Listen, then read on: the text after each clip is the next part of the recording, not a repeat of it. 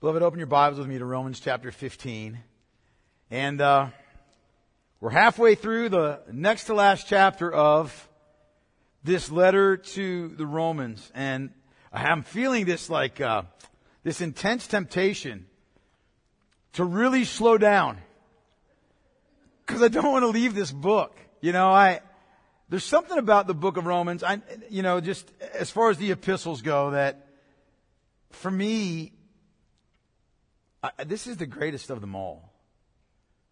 And it is because of, and it's not just because we're studying through it right now, it is because of the truth that it teaches us. And this morning, I'm really moved by this thought. I've been thinking about this morning. What right do any of us have to have received this letter from Paul? We live in a world that is big on entitlement, aren't we? Don't we? I mean, our world is filled with just the echoes of entitlement. I deserve this, and I deserve that, and I deserve the other thing. And I'll never forget the look on my mother-in-law's face one time. My children were little. I think we only had Sam and Jake at this time. Maybe John was in Gretchen's womb. I'm not sure. But I remember she came to visit, and the kids were whining about wanting something. And she interceded, and she said, "Come on, Dad, they deserve it." And I looked at her and I said, "No, Betty, what they deserve is hell and death. Everything else is grace." And I was dead serious. I mean, I wasn't overly stern. It wasn't like I was pursing my lips and but I was very serious. And she looked at me as if I said the choicest, foulest, 4-letter word you can imagine. But it's the truth. How graced are we by God to have received these words? How graced we are that the Almighty God inspired the Apostle Paul to write these words, not only for the Roman church, but for every church. How grateful we ought to be for what we've received. And so here we are at the end of this book. And Paul is beginning his extended, postscript. And he's stringing together a bunch of different ideas and a bunch of different thoughts that, he has. Just final sort of reflections on his ministry, encouragement, to the church. Because he's done all the heavy lifting. The heavy lifting's done. The towering, the monumental exposition of the glorious gospel in the first 11 chapters is complete. It's done. There's nothing that needs to be added, right? Paul has done it perfectly. His masterful exhortation and explanation of the life to which Christians have been called because we are saved, right? The way in which we are to glorify and magnify the triune God, which he just finished in the previous verse, right? It's over. He's done with all of that. He has systematically explained the unparalleled truth of salvation by grace. He's authoritatively described the consequent Christian ethic by which we are to live. And yet Paul's not finished. He probably would have gotten a D in seminary for preaching. His conclusion's entirely too long. He should have just had a couple of sentences here, had a closing hymn and been done with it. But that's not what Paul does. He's got more to say. There are final words that we yet need to consider. And here's what I want us to see. Sometimes people will get to this part in Romans and just stop reading. They get done. Or sometimes they'll make it through, Romans 15, but when they get to 16 where it's the personal greetings and stuff, okay, that's where they're done. Listen to me. If it's important enough for the Holy Spirit to inspire it and include it in the Word of God, then it's important enough for us to understand it, right? So let's look at these words this morning. these final words for us to consider. We're not going to look at all of chapter 15 because it's too much. But I want us to look at verses 14 through 21. So let's stand together as we read this word in honor of whose word it is, Almighty God's. And we'll read these verses, and then we'll pray, and then we will get into this text this morning. Paul writes, I myself am satisfied about you, my brothers, that you yourselves are full of goodness, filled with all knowledge, and able to instruct one another. But on some points, I have written to you very boldly by way of reminder, because of the grace given me by God, to be a minister of Christ Jesus to the Gentiles in the priestly service of the gospel of God, so that the offering of the Gentiles may be acceptable, sanctified by the Holy Spirit. In Christ Jesus, then, I have reason to be proud of my work for God. For I will not venture to speak of anything except what Christ has accomplished through me to bring the Gentiles to obedience by word and deed, by the power of signs and wonders, by the power of the Spirit of God, so that from Jerusalem and all the way round to Illyricum, I have fulfilled the ministry of the gospel of Christ. And thus I make it my ambition to preach the gospel, not where Christ has already been named, lest I build on someone else's foundation, but as it is written, those who have never been told of him will see, and those who have never heard will understand. Amen. You can be seated. Let's pray together. Father, who are we that you would speak to us your eternal word through your faithful apostle, Paul? Who are we that you would speak to us your faithful word, your glorious truth, Lord, through faithful prophets like Isaiah and Jeremiah and Ezekiel? Who are we that you would give to us such glorious truth? Who are we that you would favor us as you have? The only answer is we must be your people. We must be those chosen by your grace. We must be those chosen out of a heart of love to belong to you as your own. I thank you that you call us, you nourish us, you cherish us, you encourage us, you give us faith to believe, and you sanctify us so that we might be made more like the Lord Jesus Christ himself. Thank you, Father, that you are intent on pursuing not just, our minds and convincing our minds, but you are intent on pursuing our hearts and, Lord God, convincing our will. You desire of us obedience from a thankful heart. You desire from us faith that rests in a worthy object, which is you. You desire of us lives that mark us as delivered out of darkness and into your kingdom of light. You are faithful to those who are truly yours.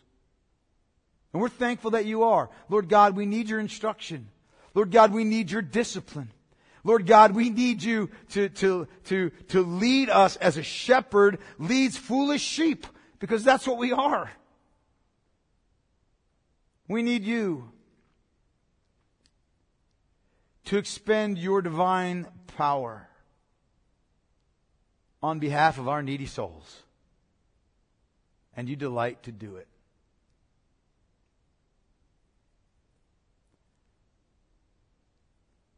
There is nobody like you. And there is no one whom we could ever esteem like you. All of our idols, they are worthless. Every other source of wisdom is worthless. Every other purported way of salvation is worthless. You alone, Lord Jesus, have the words of eternal life. To whom else can we go? So I pray, make our hearts attentive and desires to receive your truth today. And Father, I pray that you would grant me to have the unction of the Holy Spirit, that you would lead me in everything that I say and everything that I do, that I would be an instrument in your hands for honorable use, and that, Lord, I would not speak of myself, but I would speak only, of your accord and to the praise of your glory. So please bless us and draw near to us as we look at this text, I pray. In Jesus' holy name I ask it. Amen. Beloved, I can kind of relate to Paul here. I have a difficult time sometimes shutting things down. I had a friend, our friends that came up from Texas. He said, whenever you say, and in conclusion, I'm banking we got about 40 minutes left, right, when you're preaching, which is an exaggeration. I just want to go on record. That's an exaggeration. But it is hard sometimes to wrap things up, and especially when there's a few things that are still outstanding that you want to share that is in your heart. And we see that here with Paul, right? I mean, granted, the Holy Spirit is inspiring this. But these are Paul's words, right? This is Paul's personality. It's not like when the Holy Spirit inspires the apostles to write that their personalities get checked at the door and their vocabulary is, wholly and only King James English and all that other stuff, right? That's not how it works. When men are inspired by the Holy Spirit to write Scripture, their personality, their language, their way of speaking, how they address people, it comes through, right? And that's what's going on here with Paul. So he's getting to the end of this letter, and he's got some things that he wants to say to us. And in particular, this text that we're looking at this morning, it really breaks down into four components. Four components, and they're loosely affiliated, but not necessarily. But just four things that come to his mind as he's closing this down. So let me just throw them out there to you so you can be, looking for them, and then we're going to look at them, all right? So here's the four components that Paul sort of has at the beginning of this postscript, right? The first thing that Paul wants to do as he shuts down this letter is he wants to offer commendation to the Roman church for their maturity in Christ. He wants them to understand, hey, you know what? I want you to understand that I don't think you guys are deficient, but I want you to understand, the reason that I'm writing this letter. And that's really the second thing that he does. He commends them, and then the second thing he does is he explains why he wrote the letter. He explains why he took the time to put together the greatest gospel treatise ever written, right? And so he wants them to understand why he has written this. And then the third thing Paul does is that he speaks of what Christ has accomplished through him. He speaks of the work that God has done in him by the power of Christ for the ministry of the gospel. And then the last thing that Paul does is he expresses the holy ambition that governs the whole of his life. The holy ambition that he cannot shake and that informs every aspect of his life. Okay? And so, again, what we've got here is not necessarily a systematic exposition of doctrine, but rather the words of Paul's own reflection regarding the Roman Christians and regarding his own mission as an apostle. So here's what we're going to do this morning. We're going to work through this first part of Paul's postscript. Verses 14 through 21. We're going to do it chunk by chunk. And as we do it, I want to make some application along the way. Okay? So you need to be listening for the application as we go. We're not going to get to the end so you can zone out, for the next 45 minutes and then zone back in for the last 15 when I give you all those application things. The application is going to be throughout. So you got to listen throughout, okay? So the first thing I want us to do is let's look at this commendation that he gives to the church in Rome, because it's a wonderful one. And it's one that we should all aspire to. It's one that every church should aspire to. We should aspire to this. Look at what he says in verse 14. He says, I myself am satisfied about you, my brothers. I'm satisfied about you, my brothers, that you yourselves are full of goodness, filled with all knowledge, and able to instruct one another. Okay? Now this isn't sort of the tongue-in-cheek thing that he does with the Corinthians, where the Corinthians are bragging about how awesome they are, and Paul's like, oh yeah, you guys are awesome, right? That's not it. This is like a real commendation here. And in fact, it shows a great deal of humility on Paul's part. Here's why I'm saying that. You guys know Paul didn't found the church in Rome, right? You know that, right? He didn't establish the church in Rome. In fact, Paul had never even gone and preached to the church in Rome. He'd never ministered the Word of God there, not even once. And yet, as an apostle, he wants them to know, like, look, you guys aren't missing in any of the essential graces that the church of Christ needs to have. You guys are legit. You're the real deal, right? You're a solid church. That's what he wants them to understand, right? That he's writing to them this letter, as we'll see in the next verse, not because there's any deficiency in them. Not because he studied them and he says, you know, you've got these 3 or 4 things going for you, but here's the big thing that I see that's a problem. It's not that at all. He's not writing to them because they're deficient in any way. In fact, they demonstrated real maturity in Christ. And so he expresses his satisfaction to them, satisfaction regarding them. And that word satisfied is a word in Greek that means to be fully persuaded with complete trust and confidence about some things. Okay? That's what it means. It means your heart is just at rest as it regards this person or that person or this church or this situation or whatever, right? When you use this Greek word that's translated here as satisfied. And so Paul is saying, look, I am at complete trust and confidence as it regards you, you know, in light of 3 specific things. In light of 3 specific things.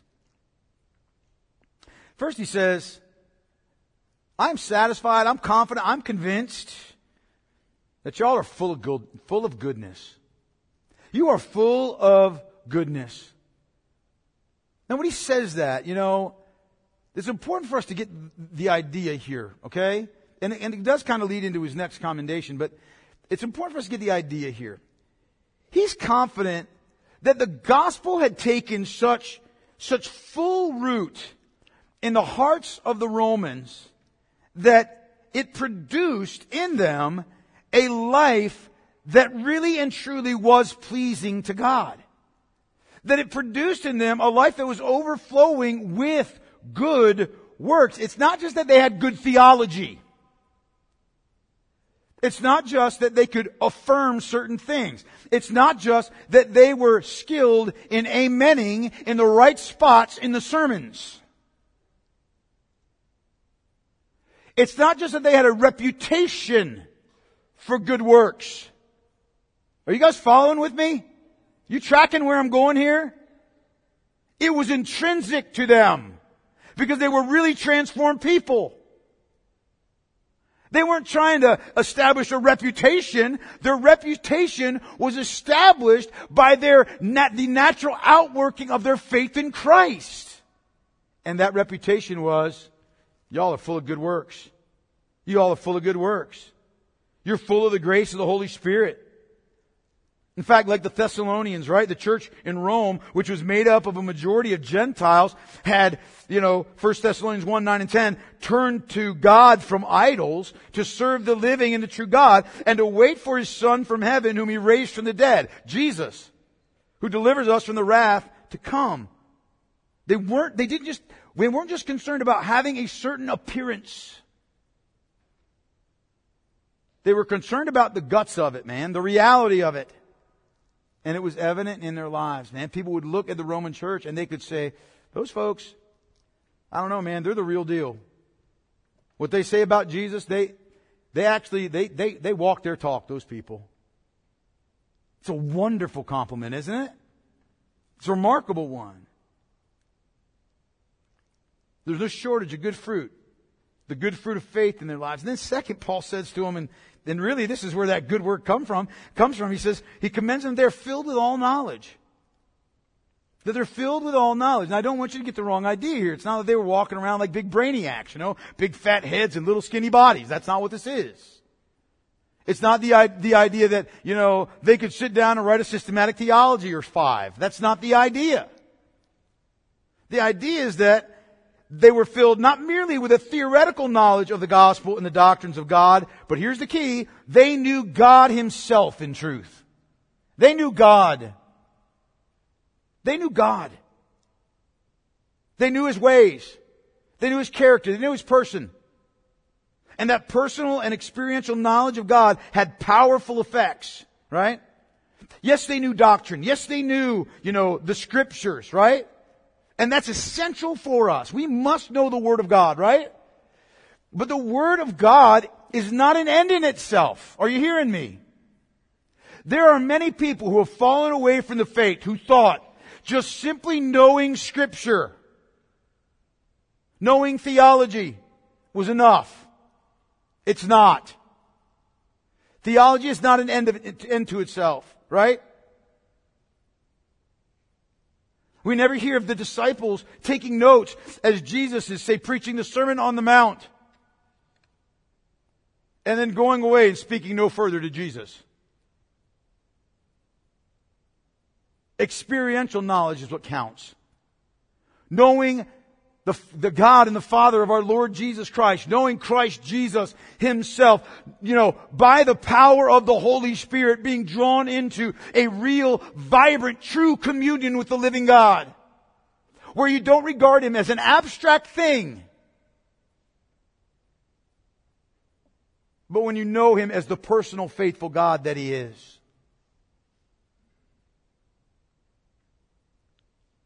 He's not an idea. Christianity is not a rubric of good moral ideas.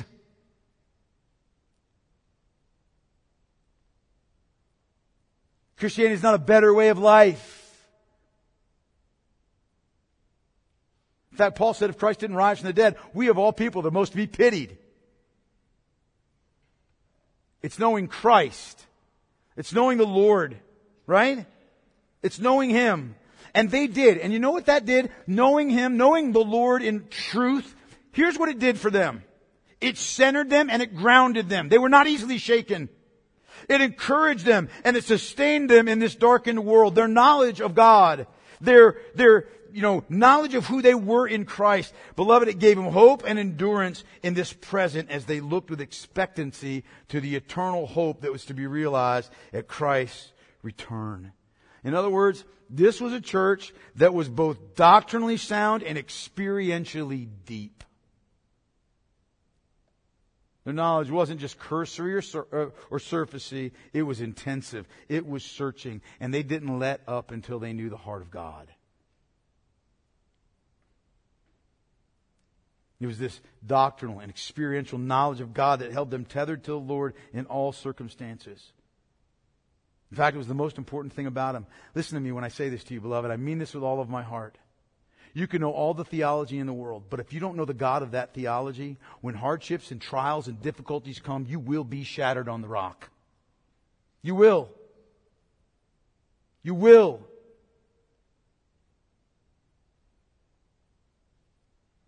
You know this is true. Think about it. You get on the internet, right? People get on the internet, they get on Facebook or they get on Instagram and somebody will have a quote by somebody, right? And sometimes if you will read that quote without the person that said it, that's kind of a dumb thing.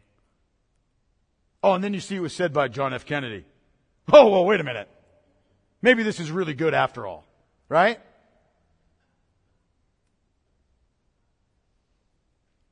A person gives weight to those words, right? Right?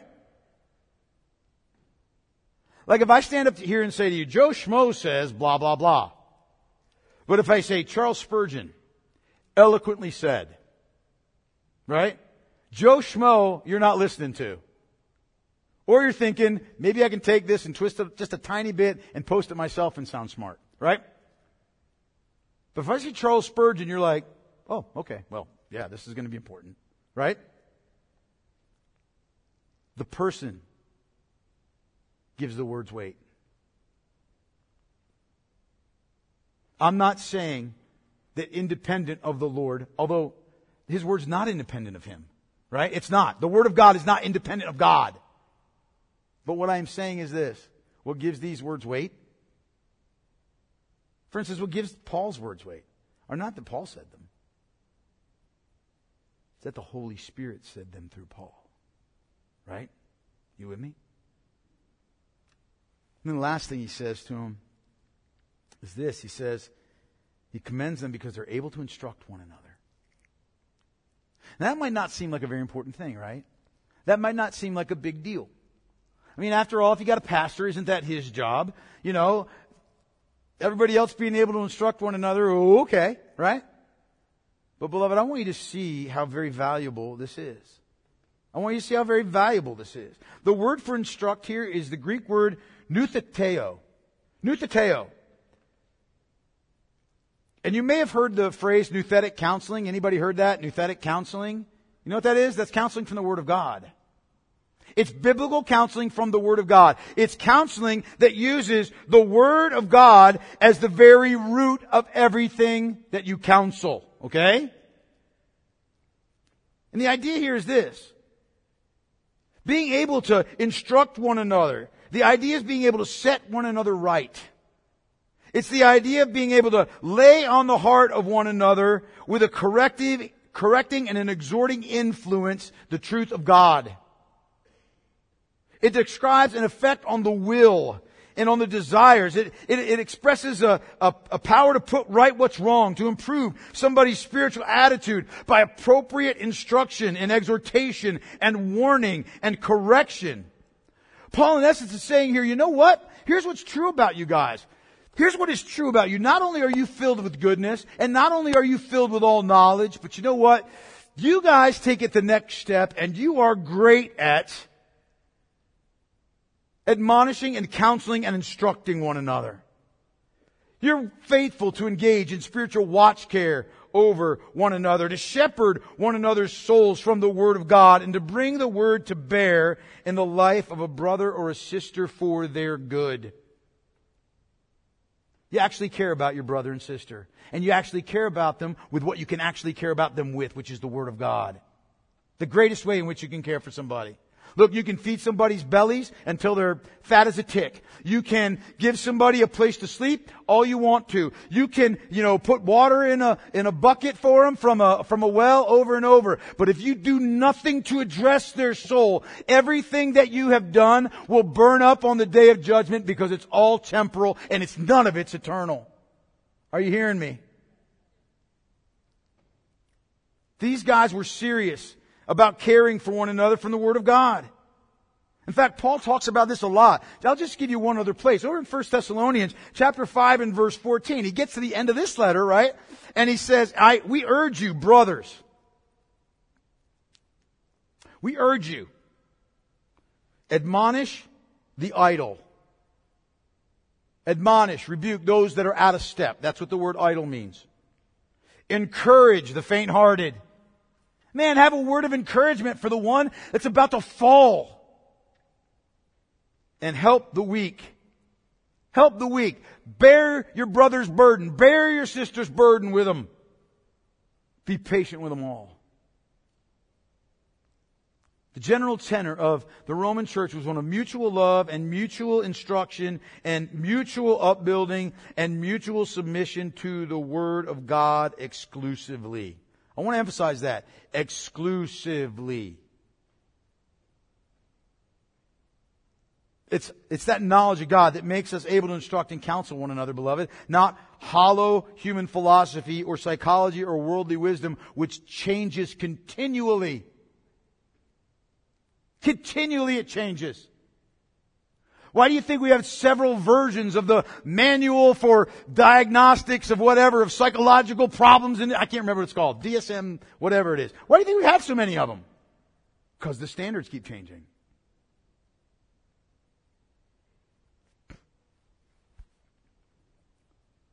Counsel one another from the Word of God. Shepherding one another's soul from the Word of God. We need truth. Not the garbage that infiltrates Facebook and Instagram that so many Christians, I see this and I just want to I don't know what I want to do. Cuff somebody or comment. But I see so many people liking that kind of garbage. Like I'm telling you right now, I don't care what politician it is. I don't care what, philosopher it is. I don't care who it is. I don't care what place they claim to hold. I don't care what honors that they might have gotten. Nobody's words, nobody's ideas, nobody's theories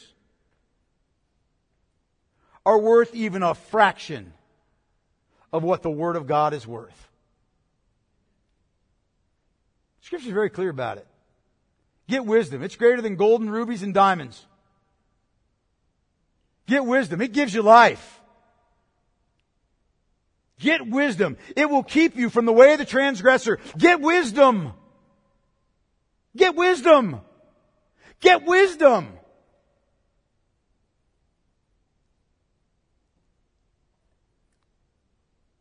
That's why Paul told the Ephesian elders, I commend to you to God and, here he says it, to the word of His grace, which is able to build you up and give you the inheritance among all those who are sanctified. And beloved, we need this mutual counsel. Are you hearing me? We need it.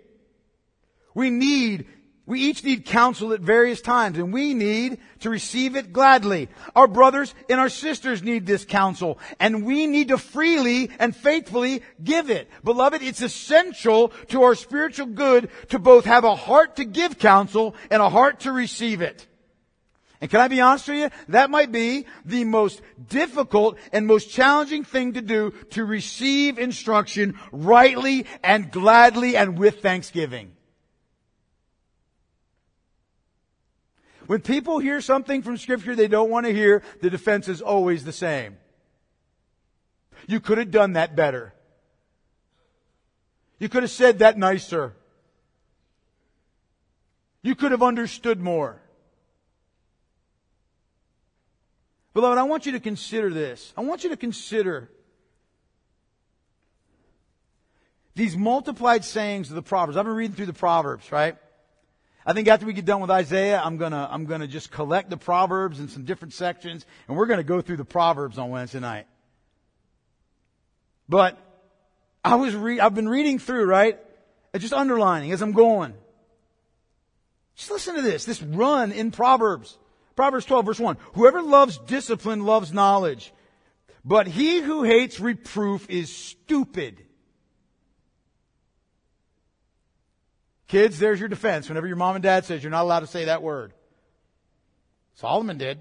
No, don't. I'm just kidding. Don't do that. 12:15, Proverbs 12:15. The way of a fool is right in his own eyes, but a wise man listens to advice. Proverbs 15:10. There is severe discipline for him who forsakes the way. Whoever hates reproof will die. Proverbs 15:12. A scoffer does not like to be reproved. He will not go to the wise. Proverbs 15, verses 31 through 33. The ear that listens to life-giving reproof will dwell among the wise. Whoever ignores instruction despises himself, but he who listens to reproof gains intelligence. The fear of the Lord is instruction in wisdom, and humility comes before honor. Proverbs 18:1. Whoever isolates himself seeks his own desire. He breaks out against all sound judgment. Proverbs 19:27. Cease to hear instruction, my son, and you will stray from the words of knowledge. Proverbs 29:1. Perhaps the most terrifying. He who is often reproved yet stiffens his neck will suddenly be broken beyond healing. I could go on. I trust that you're getting the point. Beloved, we need to welcome instruction. We need to welcome rebuke and correction. We need to welcome exhortation to godliness and uprightness for our own spiritual good, for our spiritual life. May God give us a heart like the psalmist when he says in Psalm 141 verse 5, let a righteous man strike me. It is kindness. Let him rebuke me. It's oil for my head. Let my head not refuse it. In other words, I don't care how you handled this. I'm just glad you gave me the word of life. No excuses. I gladly receive what you're saying to me. Now here's the thing, beloved. Paul wasn't an empty flatterer, right? He wasn't. He wasn't that guy. He spoke the truth. And in his estimation, these spiritual graces, being full of goodness and filled with all knowledge and able to instruct one another, they defined the church in Rome. You know what? I believe that those specific graces are pretty well applicable to our own. I really do. I believe they describe our church pretty well. I'm not saying we're perfect, right? I'm not saying that we don't have areas in which we need to improve or that we don't need to keep striving. But what I am saying to you is, this is something I believe that could be said of our church. I really do. I'm convinced of it. I really do believe that the vast majority of us are striving that the gospel would bear the fruit of good works in our lives. I really do believe that. Like, I don't think the vast majority of us is living haphazardly and just ignorantly and foolishly and whatever. I don't believe that at all. I really do believe that we're laboring, that our knowledge in the Lord not be merely theoretical, but experiential and real. And I believe that we're equipped and able to instruct one another and to spiritually care for one another. In fact, I have seen that in action when there's been one willing to give counsel and one willing to receive it. But you got to have both, right? It takes two to tango. I believe this is a good church, man. I believe this is a faithful church. I believe it's a pleasing church. And you need to hear that. I know sometimes we're hesitant to commend one another, aren't we? We're hesitant to commend one another for our growth in Christ or for our growth in grace or for the many evidences of God's grace in each of our lives. Maybe we don't want to do it. Maybe we're hesitant to do so because we don't want to seem presumptuous, you know? Like we don't want to, or self-important, like I've got it all together and so therefore from sitting on high I can look at your life and tell you that yes indeed, I do see the fruit of God's grace in your life. Right? I know maybe that's what it is for us. I don't know. But I think we can be really hesitant. I want you to hear when I say this to you. Encouragement is a good thing. Encouragement is a good thing. And encouragement, listen to me. It is vital to our endurance in the faith. Do you understand? Like there's not a one of us in the race of faith that we don't at one time or another get broken down. Do you know what I'm saying? Where you're just tired. Where it feels like you can't put one more foot, you can't put another foot in front of you. Like it's not, one step forward and two steps back. It's more like half a step forward and 5 steps back. And it's just heavy and it's a weight. That's when we need to be serious about encouraging one another and doing it in a good way. Not like, you don't have stink anymore. Like not that. I remember when I was playing football, had a football game, my dad says to me, you were half decent today. Half decent? Thanks. I don't think I've ever said that to one of my kids. You're half decent. Maybe I'll start. I don't know. Nah, it's foolishness. We need encouragement. I got a card last week from one of the girls in our youth group for Pastor Appreciation Month. Okay, I'm not going to call her name because I don't want to embarrass her. But she's not here. And she's the daughter of Mike Larson. And her first name starts with an A. Annika sent me a card. And I'm going to tell you this, and I haven't had a chance to say this to her yet. I want to say it to her, but I think she's under the heaviness of COVID or the flu or something, right? She got something. I wanted to see her this morning and say this to her. I want you to hear me when I say this. She sent me a card. It was unquestionably one of the most thoughtful, substantive, comprehensive, kind, and encouraging messages I have ever received. I'm talking, this is not hyperbole, top 3 in the last 29 years of ministry. I read that, and my eyes filled with tears, and my heart that had been hurting,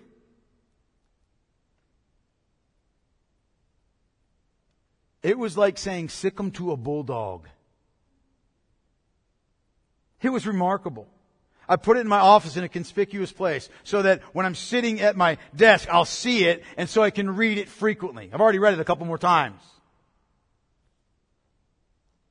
Gretchen and I received another remarkable card just recently from another member of our congregation. It was in the same vein. Right when we needed it. Beloved, we need to listen to what William Plummer says, because he's right. He says, whenever truth will allow and fit occasion shall offer, we should express favorable opinions of our Christian brethren. Good men need encouragement as well as warning. Amen. I'm not saying make something up. I'm not saying that we all need a participation trophy. But man, look at your brothers and sisters in Christ. And know them well enough that you can actually compliment them on the work of Christ in their lives. Because they need it. That's what Paul does here. All right, then why the letter? Why does he write the letter then? Like if these guys are a good church and they're doing fine, and usually Paul, writes letters to correct stuff or fix stuff that's going on, so why write this letter? Why would Paul take the time and make the effort to write this masterful exposition of the gospel to the church in Rome? Well, he tells us. He says, starting in verse 15, but on some points, I have written to you very boldly by way of reminder because of the grace given me by God to be a minister of Christ Jesus to the Gentiles in the priestly service of the gospel of God, so that the offering of the Gentiles may be acceptable, sanctified by the Holy Spirit. Paul was purposeful and deliberate in everything that he did, right? This is no different. Paul says, look, I wrote this letter out of a sense of holy boldness because I wanted to remind you of some stuff that you already know but you need to remember. I wanted to write you this stuff so that it's on the forefront of your mind. So these things that I'm telling you, you will be weighing them and considering them and you will be continually living out of this truth that I know you know, but I know you need to be reminded of. Right? Okay, well, what are the things that Paul has reminded them or emphasized in this letter? Let's just think about it. I'm going to do a quick run. You don't need to write this down because you've been through the sermons. But I just want you to think about the kind of stuff that Paul's been saying to these guys. First of all, he's spoken about the eternal power and the divine nature of God that fallen mankind refuses to honor, right? And refuses to give thanks for as a result of our radical depravity, right? He emphasized the holiness of God and how sinful we are. And he's described how apart from Christ, we are all thoroughgoingly corrupted by sin. I don't know if that's a word, but it is now. We are corrupted at the very, heart of who we are. As a result, Paul's talked about God's wrath that we richly deserve for our ungodliness and our unrighteousness. He's conclusively proven that there is no amount of good works, there's no amount of human effort that we can engage in that can relieve our guilt and place us in a right standing with God. Nothing. Then praise the Lord, He exalts and magnifies God's great grace to provide believing sinners with the forgiveness and the righteousness which we desperately need, right? Through the redemption that is in Christ Jesus in His propitiation by His blood. Then he emphasizes that this redemption, this salvation, this great salvation, you can only receive it by repentance and faith in the Lord Jesus Christ. And it brings with it this wonderful, glorious peace and reconciliation of sinners like us with the holy God, right? He's talked about, very powerfully in fact, about our being born into Adam by nature. How in Adam, all men die, right? In Adam, everybody dies. And then he's talked about how by His grace, His immense and glorious and awesome, powerful, irresistible grace. He has rescued us and taken us out of Adam, and He's put us in Christ, and in Christ all live. Right? He's spoken of the new life that we have in Christ. This new life of righteousness that's the result of God's grace. He's described life in the Spirit, the mighty ministry of the Holy Spirit in our lives for our good. He's emphasized God's sovereign commitment to our salvation, His electing love, His predestination, His effectual calling, His justification, and His guarantee of our glorification. He's assured us of the fullness and the steadfastness of the love of God for us in Christ Jesus our Lord.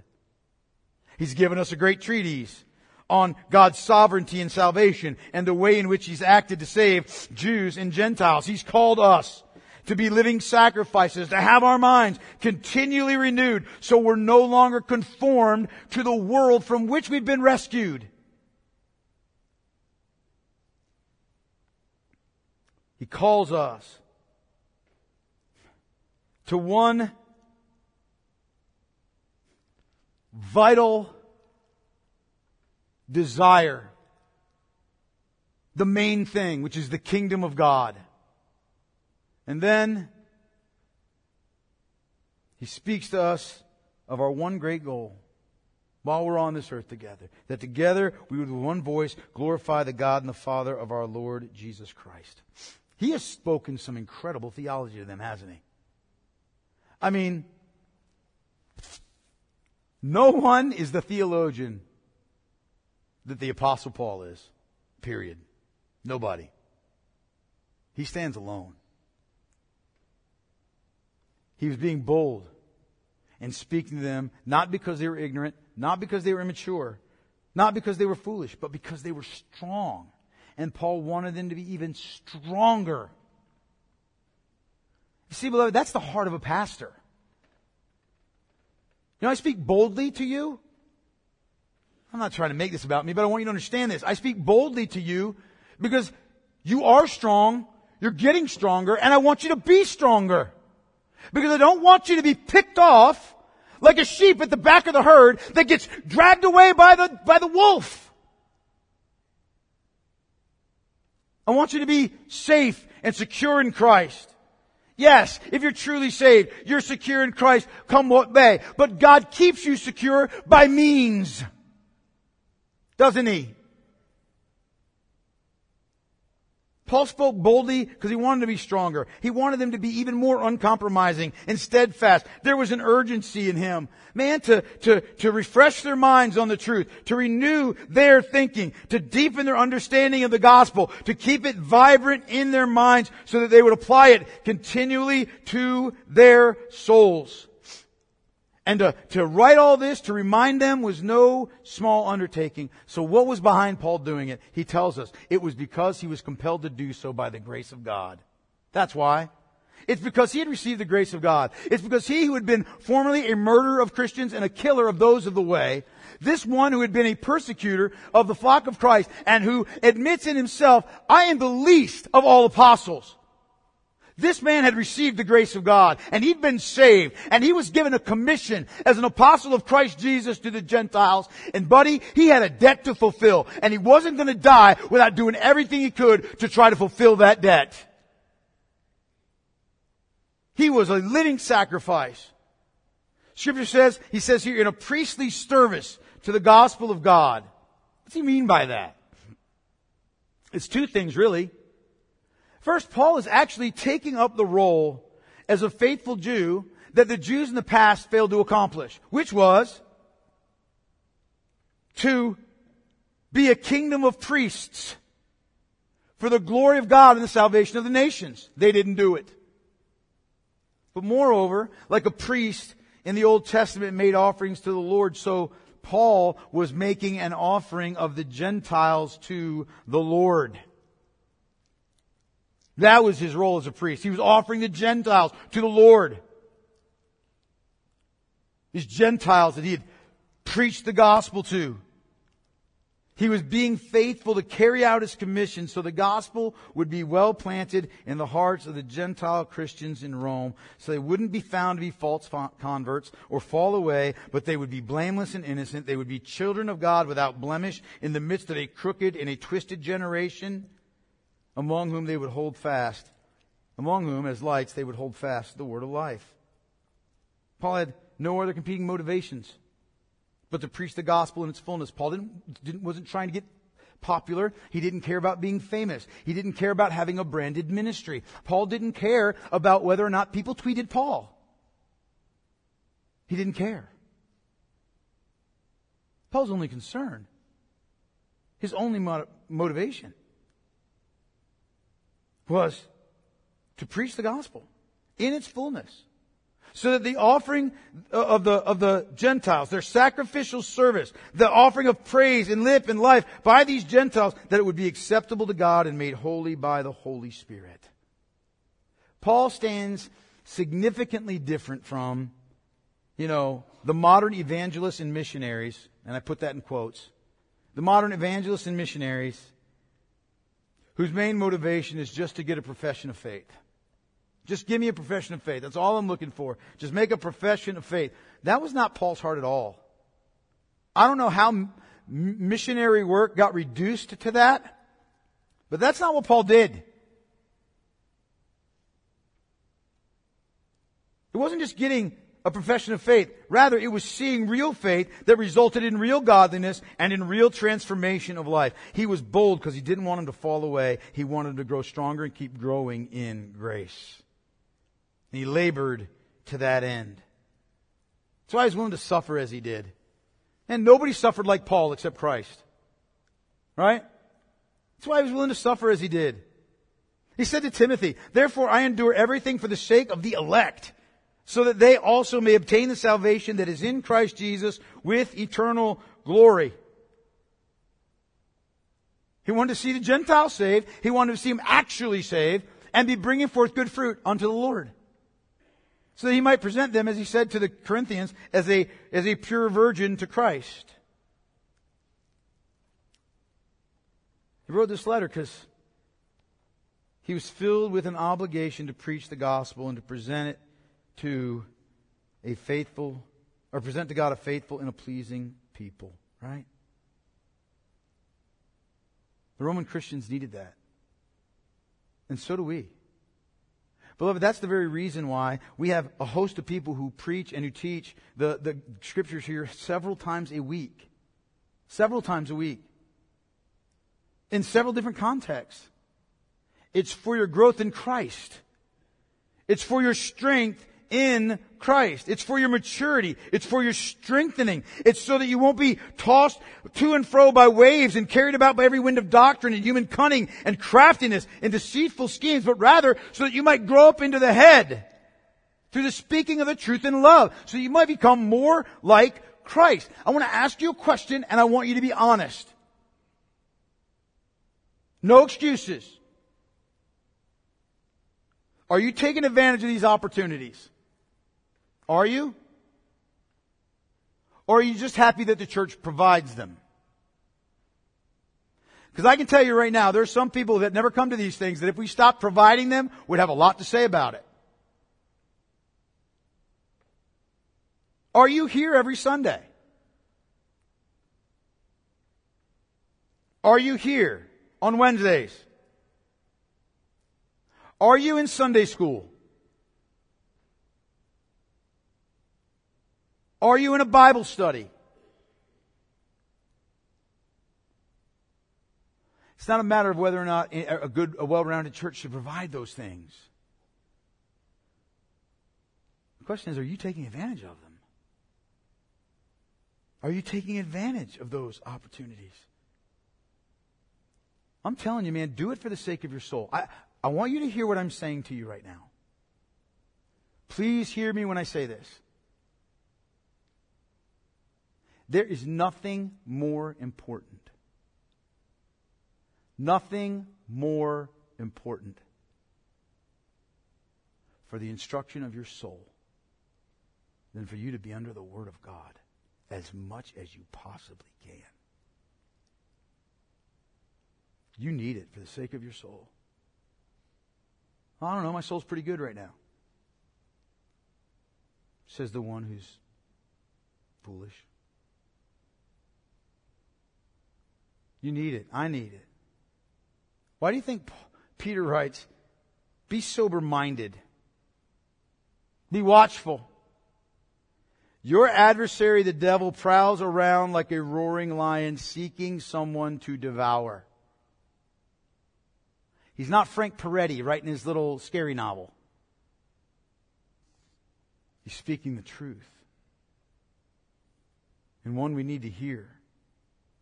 We need continual reminding of the truth because we have an enemy that's constantly seeking to destroy us. He doesn't take a break. He never says, bless you, he never says, you know what? That work that I did on deluding that soul, that's enough for today. Never. Not once. That's not what he does. We can't be casual about the means that God has provided for our protection and our growth in grace. We need to take advantage of them with everything that's in us. And kind of bringing that section to an end and then kind of moving on to a little bit more about, the ministry. Paul says something here that at first blush kind of makes you go, oh, what's Paul doing?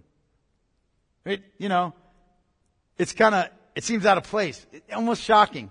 Paul speaks of his pride in his work for God. Look what he says.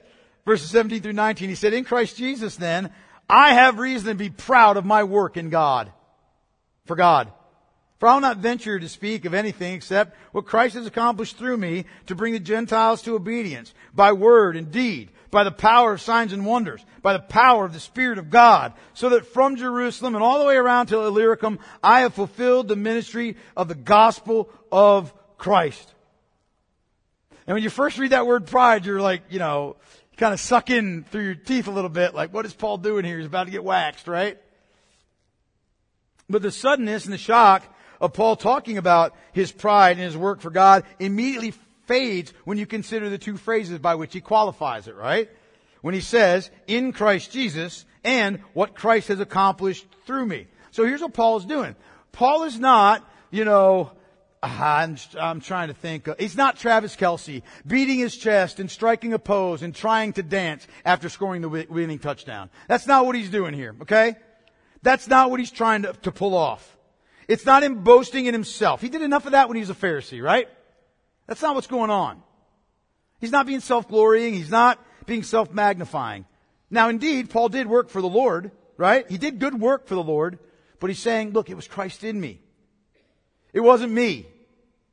He's not boasting in himself. He's boasting in Christ. And what he's getting at is this, is you know what? Christ Jesus has made me his known. He lives in me now. I'm in union with him. And it's no longer I who work. It is Christ who's at work in me and who works through me for the sake of his gospel. And praise God, he is working in me. For your good. For your good. And he's celebrating. He's celebrating that Christ, through Paul, had brought the Gentiles to salvation. That Christ, in and through Paul's ministry, had brought them to the obedience of faith, right? That the Lord did through, look at it, look what he says here, Paul's word and deed, right? It's preaching as an example.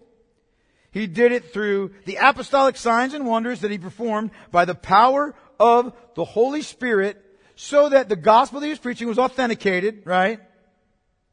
In fact, Christ had so favored Paul that from Jerusalem to Illyricum. Illyricum is the area that now of modern day Serbia, Croatia, and Hungary. It's about 2,500 miles away from Jerusalem, right? That in that vast swath of land, the gospel truth had gone out in power, and Paul could honestly say that he fulfilled the ministry of the gospel. What's he mean by that? It doesn't mean that he's preached to every single person living in the vast area, but rather that he fulfilled his mission to preach Christ and establish churches in crucial places as outposts, right, from which Christians could go and evangelize the rest of the people in those areas. Christ had done a massive work of grace using Paul as an instrument. And you know what's cool about Paul? Paul doesn't do the whole, false humility thing here. He's not like, oh, I know the gospel's gone out everywhere, but it's no big thing. All shucks. Right? He doesn't do that. He's not a glory stealer like the false apostles, but neither is he a glory denier. He puts the glory exactly where it needs to be. On the Lord Jesus Christ. On Him. He'd been a faithful and a productive servant to the Lord. In fact, so much so that he could later say to Timothy, Timothy, follow the pattern of the sound words that you have heard from me in the faith and the love that are in Christ Jesus. By the Holy Spirit who dwells within us, guard the good deposit entrusted to you. Now go preach it. By the power of Christ in him, Paul had been faithful to the calling of God and the demands of the apostolic ministry with all integrity. Paul could honestly say, as he faced imprisonment, think about this. He is departing from the Ephesian elders. He knows he's going to Jerusalem. He knows he's going to suffer, and he knows he's going to be imprisoned. He knows it. Like it's not, oh, this might happen to you. It's, the Holy Spirit has revealed to him exactly, this is what's going to happen. And Paul's response to that, when he's talking to the Ephesian elders, is this. I do not account my life of any value or as precious to myself, if only I may finish my course in the ministry that I received from the Lord Jesus, to testify to the gospel of the grace of God. I do not care about anything else. In fact, beloved, it would only be a matter of a few years until Paul was arrested and then imprisoned in Rome before he was martyred around 64 AD. So here's the question, man. Think about it. Paul had been laboring intensively for the gospel, right? This is a guy that at least deserved a furlough. Maybe a sabbatical, right? I mean, this is a guy that had worked earnestly and intently and physically and emotionally and spiritually and mentally. Man, he had been wound out for the gospel. So why not, with so much success in ministry, why not just ride off into the sunset? Why not just, buy a little cottage somewhere? Maybe on Mount Olivet, so you can be ready when Christ comes back. Like, why not just go and take a rest? Why? I mean, hadn't Paul earned a respite from the rigors of ministry? Here's an idea. Why not just become an apostle emeritus? Just, y'all do the thing, and I'll send you guys out, and I'll watch over it, and it'll be good. One reason. One singular reason. One. Because of Paul's holy ambition. Can I tell you what? In our day and age, ambition sometimes can be horribly skewed, can it not? We speak of somebody, and we don't always mean it, as a compliment when we say that person's an ambitious fellow. Some ambitions come straight from the pit. But not Paul's. He says, and thus I make it my ambition to preach the gospel. Not where Christ has already been named, lest I build on someone else's foundation. But, as it is written, those who have never been told of him will see, and those who have never heard will understand. Paul had a holy ambition. You know what it was? To preach Christ. To preach the gospel. To preach where it had not yet been heard. To preach where the gospel had not yet been proclaimed. In other words, Paul's ministry, listen to me when I say this, Paul's ministry was not just a job to complete and from which to retire. It was a divine calling that did not go out of date. A divine calling to fulfill. the commandment of the Lord. Paul was possessed of a missionary spirit. He was consumed with a holy passion to serve the Lord by preaching the gospel where Christ had never been preached, because he was convinced of God's sovereign intention to save a people from every tribe, nation, and tongue, and he wanted to be a part of it. He was gripped with a holy ambition. And he quotes these words from Isaiah 52 verse 15, which describe the evangelization of the nations. Those who have never been told of him will see. Those who have never heard will understand. In fact, when Paul asked those questions earlier in Romans chapter 10, he wasn't just asking when he says, how then will they call on him in whom they have not believed? And how are they to believe in him of whom they have never heard? And how are they to hear without someone preaching? And how are they to preach unless they are sent? As it's written, how beautiful are the feet of those who preach the good news. When Paul asked those questions, he himself determined to be an answer. I'll do it. Now listen, beloved, here's what I'm getting at. You may not be called in the same sense as Paul. You may not be called in the same sense as I am. But my question is do you have a passion? Do you have a holy ambition that people would hear the gospel and see and understand and be saved? Do you have that?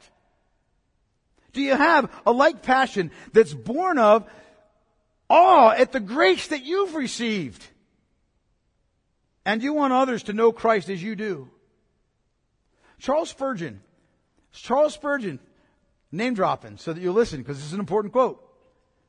Charles Spurgeon said, and I'm going to warn you, these are strong, but they're necessary words. You may think that Charles could have said it better. Charles Spurgeon said, this is strong stuff, every Christian here is either a missionary or an imposter. What? I'm going to read it again. Every Christian here is either a missionary or an imposter. Think on that. Recollect that is what he's saying. You either try to spread abroad the kingdom of Christ, or else you do not love him at all. It cannot be that there is a high appreciation of Jesus and a totally silent tongue about him.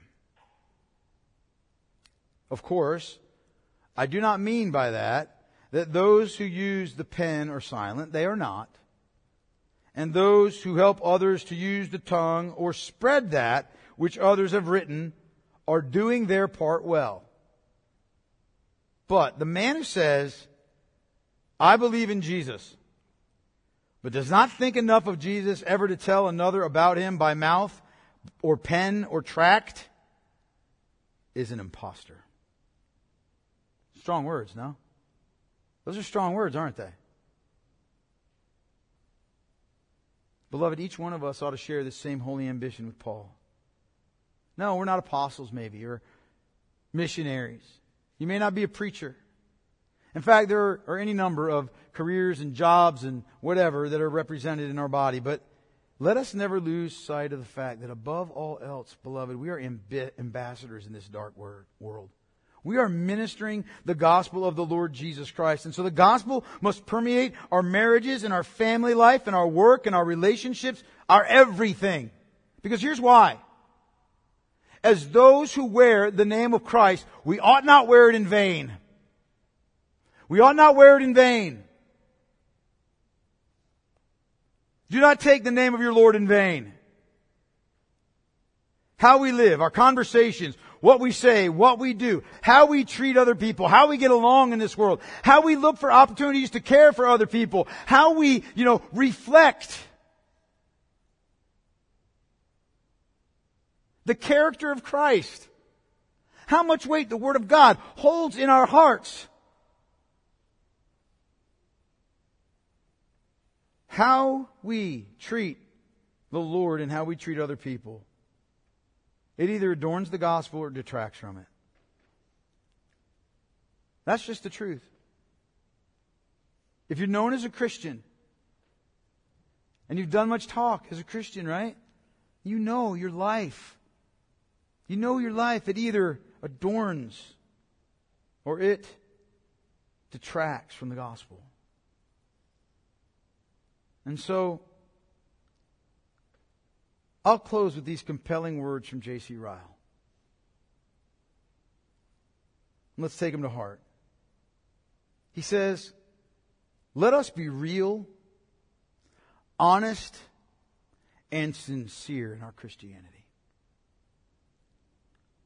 We cannot deceive an all-seeing God. We cannot deceive an all-seeing God. Let us cleave to Christ more closely. Love Him more heartily. Live to Him more thoroughly. Copy Him more exactly. Confess Him more boldly. Follow Him more fully. I'm going to read that quote in its entirety one more time. Let us be real, honest, and sincere in our Christianity. We cannot deceive an all-seeing God. Let us cleave to Christ more closely. Love Him more heartily. Live to Him more thoroughly. Copy Him more exactly. Confess Him more boldly. Follow Him more fully. Amen. May we all. Let's pray. Father, I pray that these words that have been heard this morning, Father, You'll take them and apply them to our hearts in a powerful way like only You can do. I pray, Lord God, for those that are believers in the sanctuary, that, Father God, they would be both encouraged and, Father, admonished and warned and exhorted to a greater faith and a greater love and a greater faithfulness and obedience to our Lord, to You. And Father, for those that are here in this room whose understanding of the gospel is merely theoretical, it's just in their heads, and they've never really come to the place of surrendering themselves in fullness to the God who is, and not just to a concept. They've never come to the place of confessing their sin and calling on You, Lord Jesus, alone who can save. Repenting and believing in You, I pray that today would be the very day of their salvation. So please move in our midst during this time. For the praise of Your glory, I ask in Jesus' name. Amen.